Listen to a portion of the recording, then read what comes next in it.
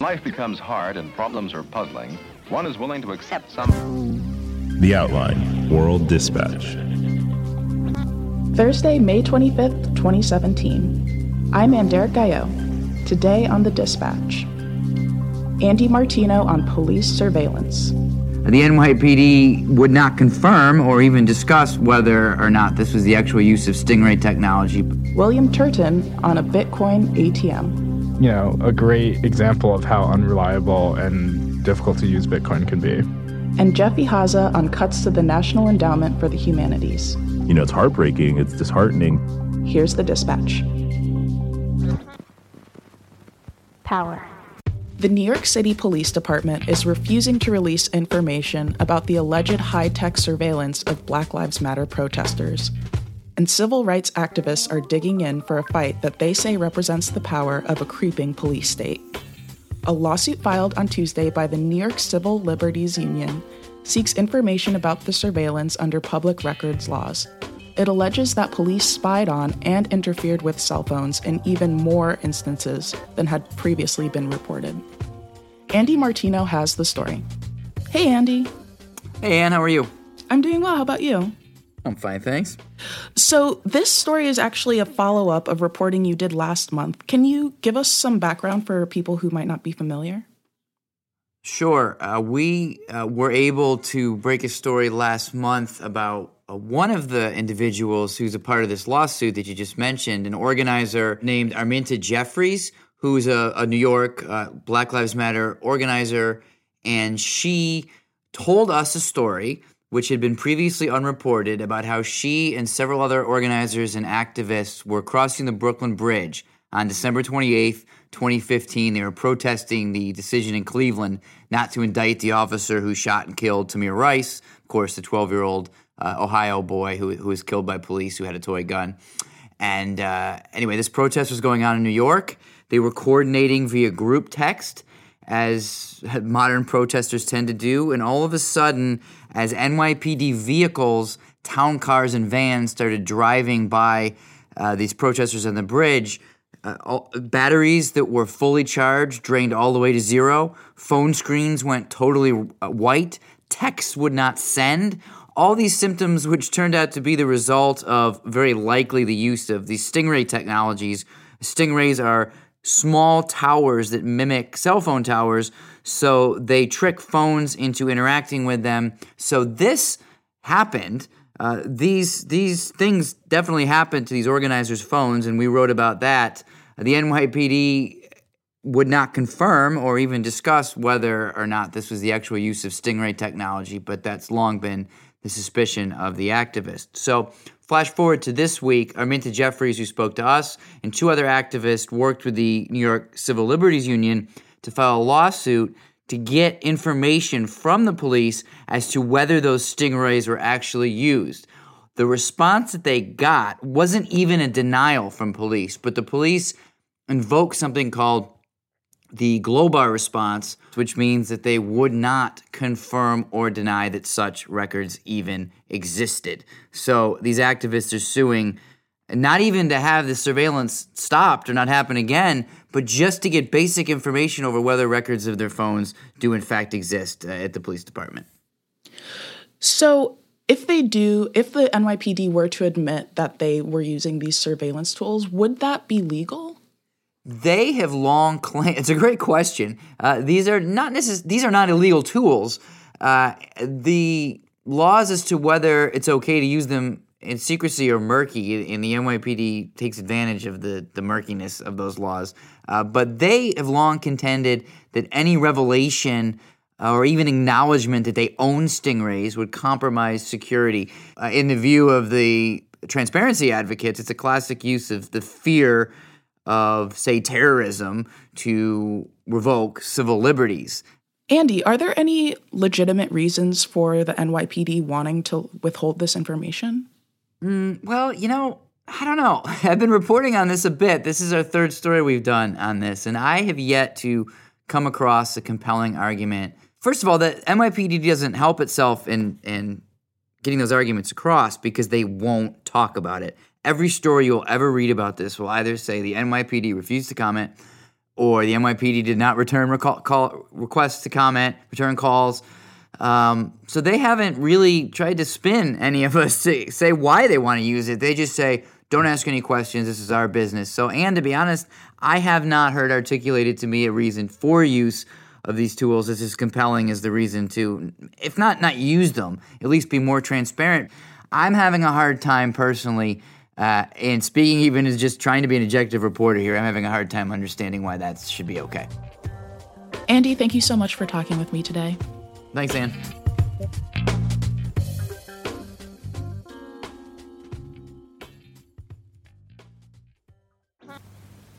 The future. The price of Bitcoin is skyrocketing. In the past month, it's increased in value by 95%, hitting an all-time high of $2,400.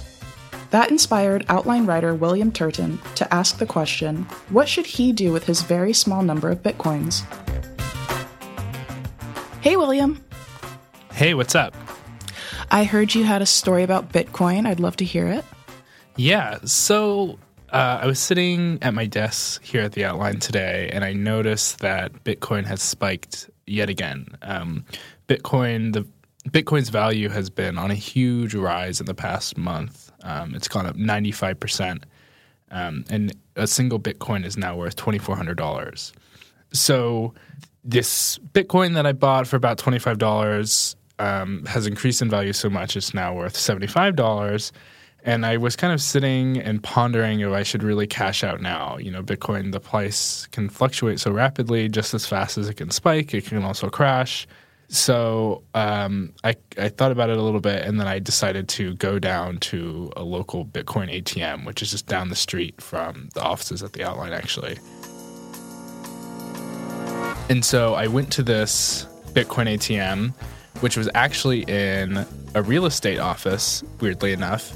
I asked one of the agents kind of why they had a Bitcoin ATM in their real estate office, and the guy kind of replied, I guess the owner is just into Bitcoin. Sure, why not? Everyone is nowadays, I guess. And tried to extract $75 out of this machine by sending Bitcoin to it.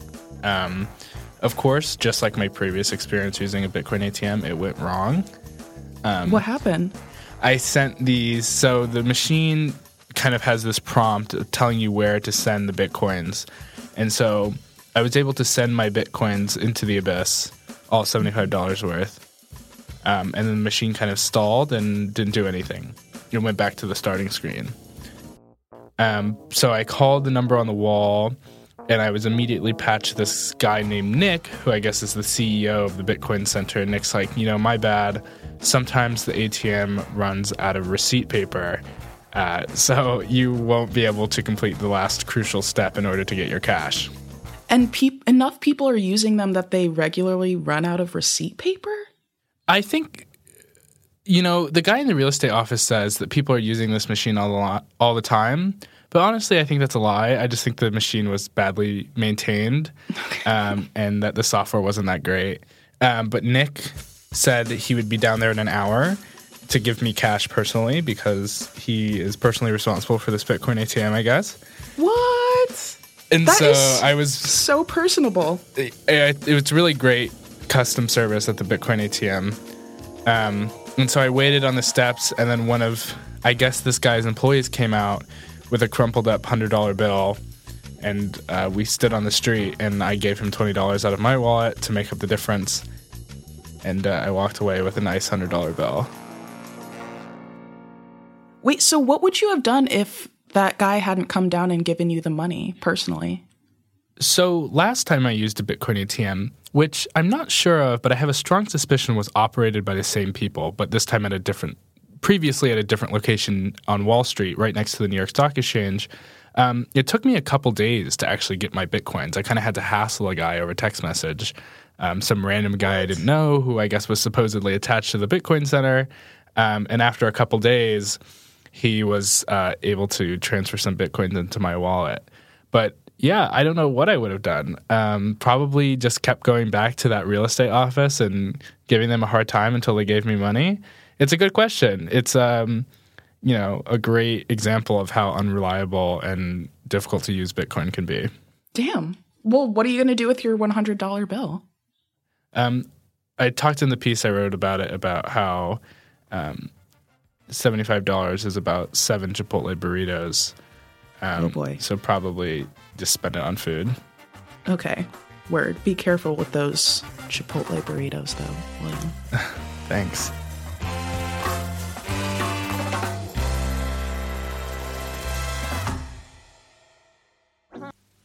Power. President Donald Trump's proposed federal budget, which the White House released on Tuesday, calls for dramatic cuts to spending in an attempt at balancing the budget over the next decade. As Jeff Ihaza reported this week, one effect of this proposed budget could be severe cuts to the National Endowment for the Humanities. Hey, Jeff, how are you doing? Hi. So tell me what's going on with this budget. So back in January, actually the day before the inauguration, it came out that in Trump's future proposed budget, he would call for these big cuts. So this week, 2 things happened at the National Endowment for the Humanities. The first came on Monday when the chairman of the endowment, William D. Adams, stepped down.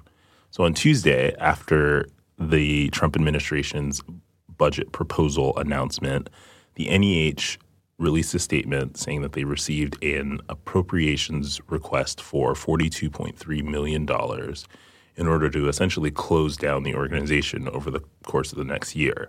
So that money covers all of the stuff that they had kind of already committed to. It covers winding down the staff so you don't have to just fire everyone one day. It covers short operational things. It's kind of itemized down to the rent to the building for the year, et cetera. So I think a good number of people don't really have a good grasp of what the National Endowment for the Humanities does. What will we be losing when this agency goes away? It's a small portion of the budget, for one. So it's not like it's this enormous thing that the United States spends a lot of money on. What it really comes down to is you go to small towns in different parts of America, you go to different cities in America. Every summer in, say, call it a small Pennsylvania town, there might be an art fair or a history speaker comes to the local community center or something. And little programs like that generally get, small bits of funding, but small bits that matter for small communities from National Endowment for the Humanities or the Arts. If you've ever watched PBS, if you've ever watched any sort of educational documentary and, watched through the credits, you'll see that a portion of the production cost was covered by the Endowment for the Humanities. So it's kind of this broad-reaching sort of, it's educational, it's covers the arts, it covers community events. It's the type of thing that it's hard to pin down one specific thing that will just go away as much as it really speaks to the whole character of the country. In a lot of communities, there just won't be these types of events anymore.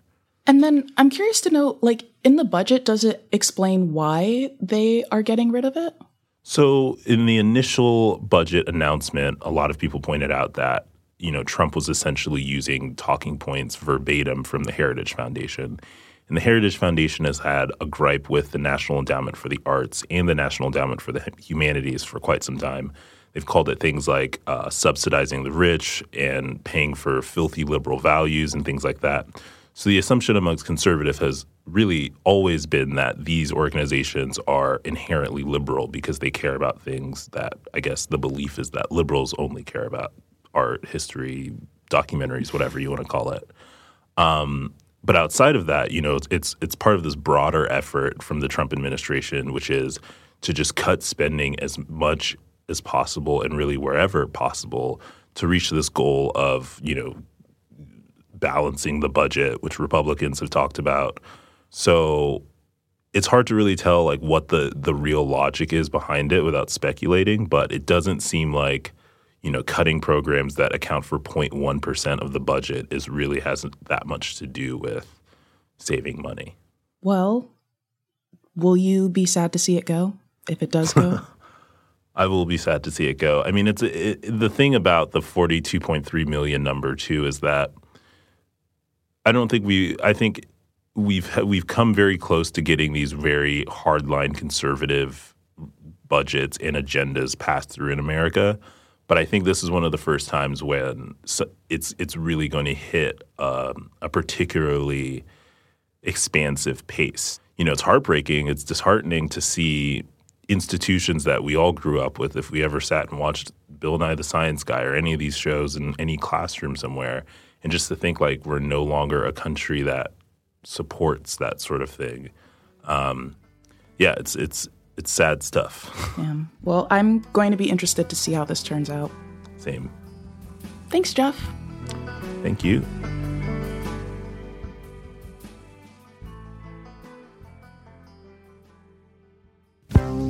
That concludes The Dispatch. I'm Anderic Ayo. Have a great weekend. We'll see you Monday.